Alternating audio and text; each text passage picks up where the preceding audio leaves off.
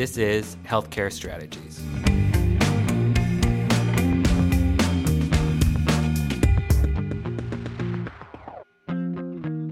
Hello, and welcome to Healthcare Strategies. My name is Hannah Nelson, and I am an assistant editor of EHR Intelligence. As the digital health transformation continues, healthcare organizations are looking to health IT systems that support data sharing across the care continuum to enhance patient outcomes. Christian Federich, Medical Director of Interoperability and Clinical Associate Professor of Medicine at University of Pittsburgh Medical Center, is joining us today to discuss how UPMC is approaching interoperability and how health IT standards and cloud computing can help push the needle forward on data sharing efforts. Dr. Federich, thank you so much for joining us today. Hannah, it's a pleasure to be here. So I would love to start off. Could you describe UPMC's current interoperability strategy? At UPMC, we believe we are well positioned, given our 18 years of experience and expertise in establishing interoperability, both internally, that sometimes we refer to as intraoperability. That means within our best of breed electronic health record applications among our 40 some hospitals and 700 or more ambulatory sites. But we are also well positioned externally, meaning connecting to eHealth Exchange, connecting regionally to the state patient provider network, to P3N, as well as to other providers across the nation. We have also been founding members of the Western Pennsylvania's Health Information Exchange, also known as Clinical Connect HIE. We do leverage a well-proven platform of interoperability named dbMotion, and this had been crucial for our semantic interoperability. And we have been leveraging and ramping up our experience in FHIR standards. So I'm really glad that we'll be talking about that as well. Great. Yes. Yeah. So what kind of technical lift is required to understand and implement existing and emerging health IT standards, in particular FHIR? It's not a trivial lift. Given the customized nature of each electronic health record, at least in our own environment for UPMC, and also given the variation of the implementations of FHIR, external care providers, we believe that implementation of FHIR will be a heavy lift, especially when we're thinking about arriving to well-functioning, well-oiled interfaces. We do believe that it is a worthwhile exercise and that all healthcare will have to participate in order to further advance and achieve the next goal of interoperability. As for information blocking rules, it has been a challenge for individual providers, and there have been nuances for each healthcare system. But as I had mentioned earlier, we have had almost 2 decades of experience of interoperability at UPMC, and so we feel we are well positioned in this arena. What I want to just say regarding FHIR is that if you think of it, in essence, FHIR is a simple concept. It is a transport layer, and basically the key concepts in FHIR are modular and they have an interconnecting structure, which I think is all fine and well. However, what happens is that there are often what we call guidelines and not so much standards that are set. So when you look, for example, at FHIR resources, for example, let's take person as a resource. There are 10 to 50 properties for each resource. And so the challenge becomes when each electronic health record vendor picks only some of those attributes or properties for a resource as the ones that are required, and maybe the other 40 are going to be optional. If we are to achieve better interoperability, we really would need to agree upon the required properties or attributes of a resource so that when those properties are missing, then we could establish a better way to exchange information. Yeah. So, what are the benefits of increased information sharing within UPMC and externally with neighboring health systems and providers? We have seen many of them, especially we wanted to sort of think about interoperability within UPMC, within our hospitals and ambulatory sites, and of course, externally, that we would call interoperability in its true sense. Our goal has always been to create one unified, connected, longitudinal patient record that is viewable across the organization, and it wouldn't really matter of where the information had necessarily originated. But for our clinical partners who are in the trenches, when they open the chart, they would see the information for the patient as if it was originating from one electronic health record system.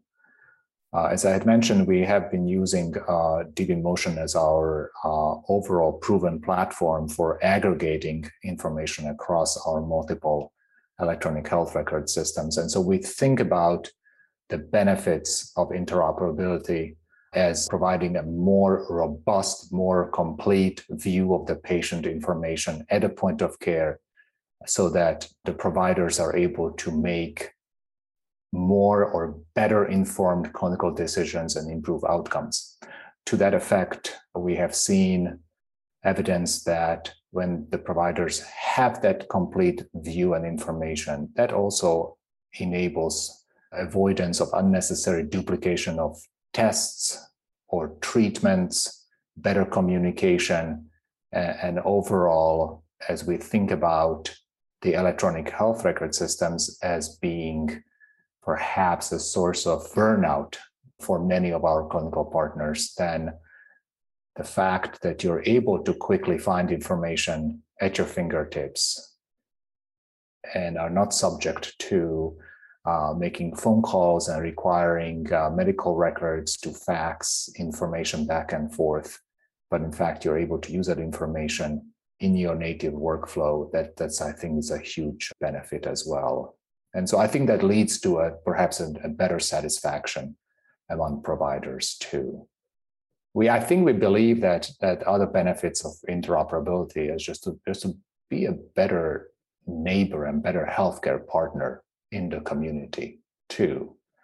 And of course, as we think of our Cures Act and information blocking and patients now having more access to their notes, test results, then I think that this is just yet another example of how beneficial interoperability has become, and that we are able to share that information with the patients and have them become better stewards of their own care. Amazing. Great. So, how has cloud-based health IT influenced UPMC's interoperability work? So, cloud-based health IT, the standards provide the what.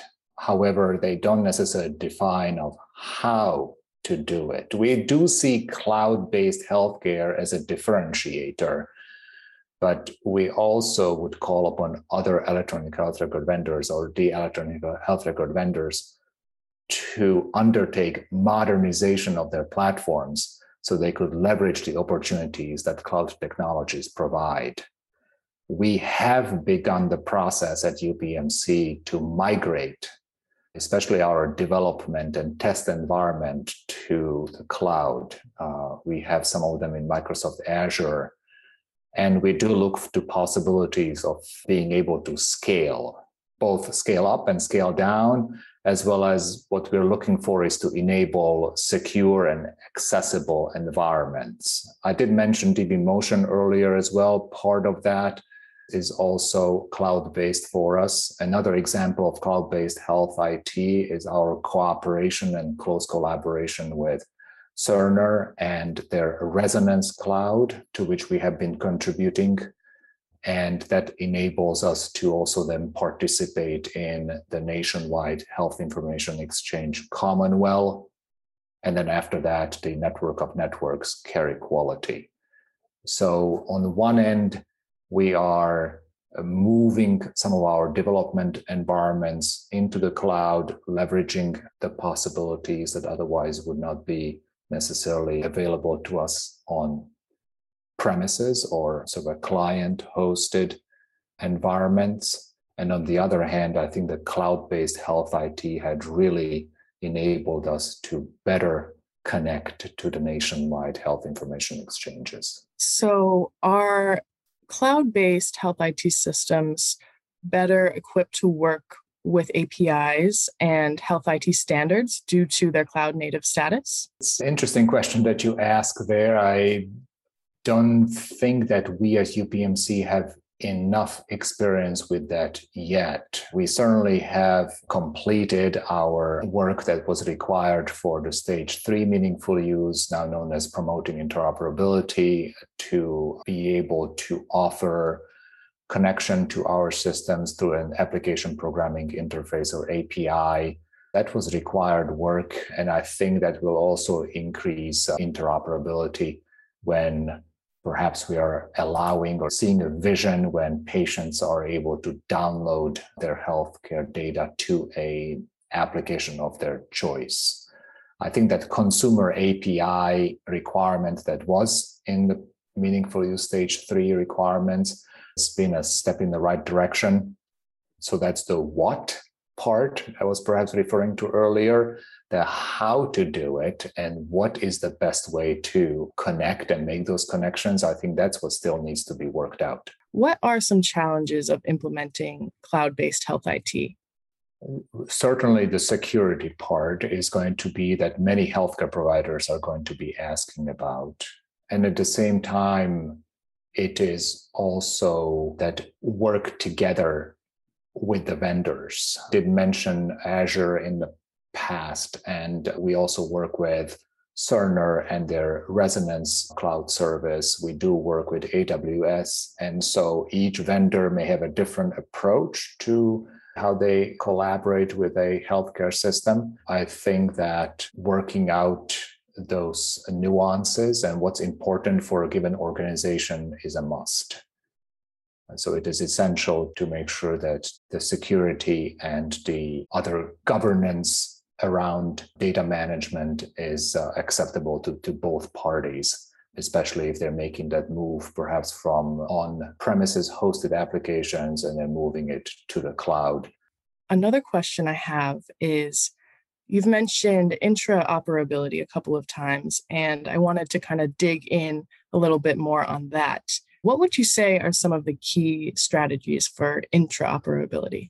When we had gone live with GB Motion as our data aggregator at UPMC in February of 2008, we had about 78 different data sources and more than 130 interfaces. We referred to interoperability and we used the word intraoperability within a healthcare system like ours that had over the years accumulated a rather large collection of electronic health records or electronic health record applications, whether they are front-facing to the user or perhaps they are on the back end, like laboratory information systems, radiology information systems, perhaps registration systems. And so when we think of interoperability, we think of that semantic exchange, data exchange, so that given code values coming from a given laboratory are able to match up when they are filed for our clinical partners in their front-facing electronic health record application. At the same time, similarly, as because it's a closed loop, and so then that provider is placing an order for a laboratory study or for other type of test, it is essential to make sure that the receiving system is also able to process that test and the mappings are correctly done. And so we had been working on those mappings and maintaining them, as I would imagine many other large healthcare systems would. What we had also done over the years is had been working on robust HL7 connections between our ambulatory electronic health record, which happens to be on Epic, and our hospital-based electronic health record, which is on Cerner. By some measures or by some reports, we have been named or I don't want to say the term labeled, but also have been called as perhaps the most HL7 connected organization. Just the sheer number of connections that we had developed over the years between the two environments, the ambulatory side and also the inpatient side. Now, these HL7 connections are what I would refer to also as interoperability. And it was crucial for us because unlike a health system that had implemented a all-in-one solution where the inpatient and the ambulatory record are all on one electronic health record application, our providers are able to quickly see the instance of the ambulatory appointments and ambulatory visits, and at the same time have the inpatient visits open. And this differentiation is powerful in our opinion, because it is leveraging best of breed applications for both. Now, don't misunderstand me. I think over the years, both ambulatory electronic health record vendor and the inpatient electronic health record vendor had come a very long way, and they're quite comparable.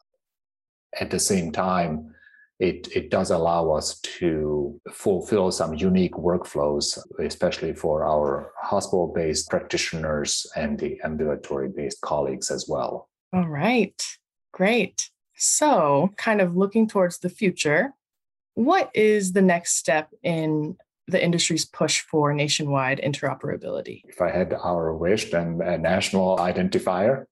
I'm not sure. I'm not sure that's going to happen. However, seriously, what I would like to maybe say is that there are better ways to find algorithms in which we can improve our patient matching. It had come a long way. So patient matching is something which is important to us. I know it's important for many others.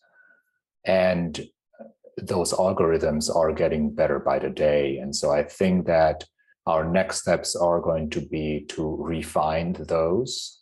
We are working very strongly to improve data exchanges and find ways how we can fulfill the Cures Act mandate for next year, October 6th, when we are to release all electronic health information to the patient portal. I think what's also going to be important is to manage and prioritize the volume of data that's being exchanged. Having worked a little bit with some of the teams at Carequality, I think that deduplication of those records and notification or knowing which document is the most up-to-date document, especially when it's sent now electronically from another health system, knowing that perhaps there is a newer version that may have been changed from the previous query, I think it's going to be important as well. And we also should not forget that now that we have been moving to the age of interoperability, whereas previously we were perhaps in the age of adoption of electronic health records, now in the age of interoperability, we should also keep in mind the large or vast number of data and information that's coming at all the clinical end users. And that can be actually quite overwhelming. Everyone will probably get used to their electronic health record one way or another, and they're able to find the information in it fairly conveniently. And I think some electronic health record vendors are better than others to leverage powerful search technologies within the application itself.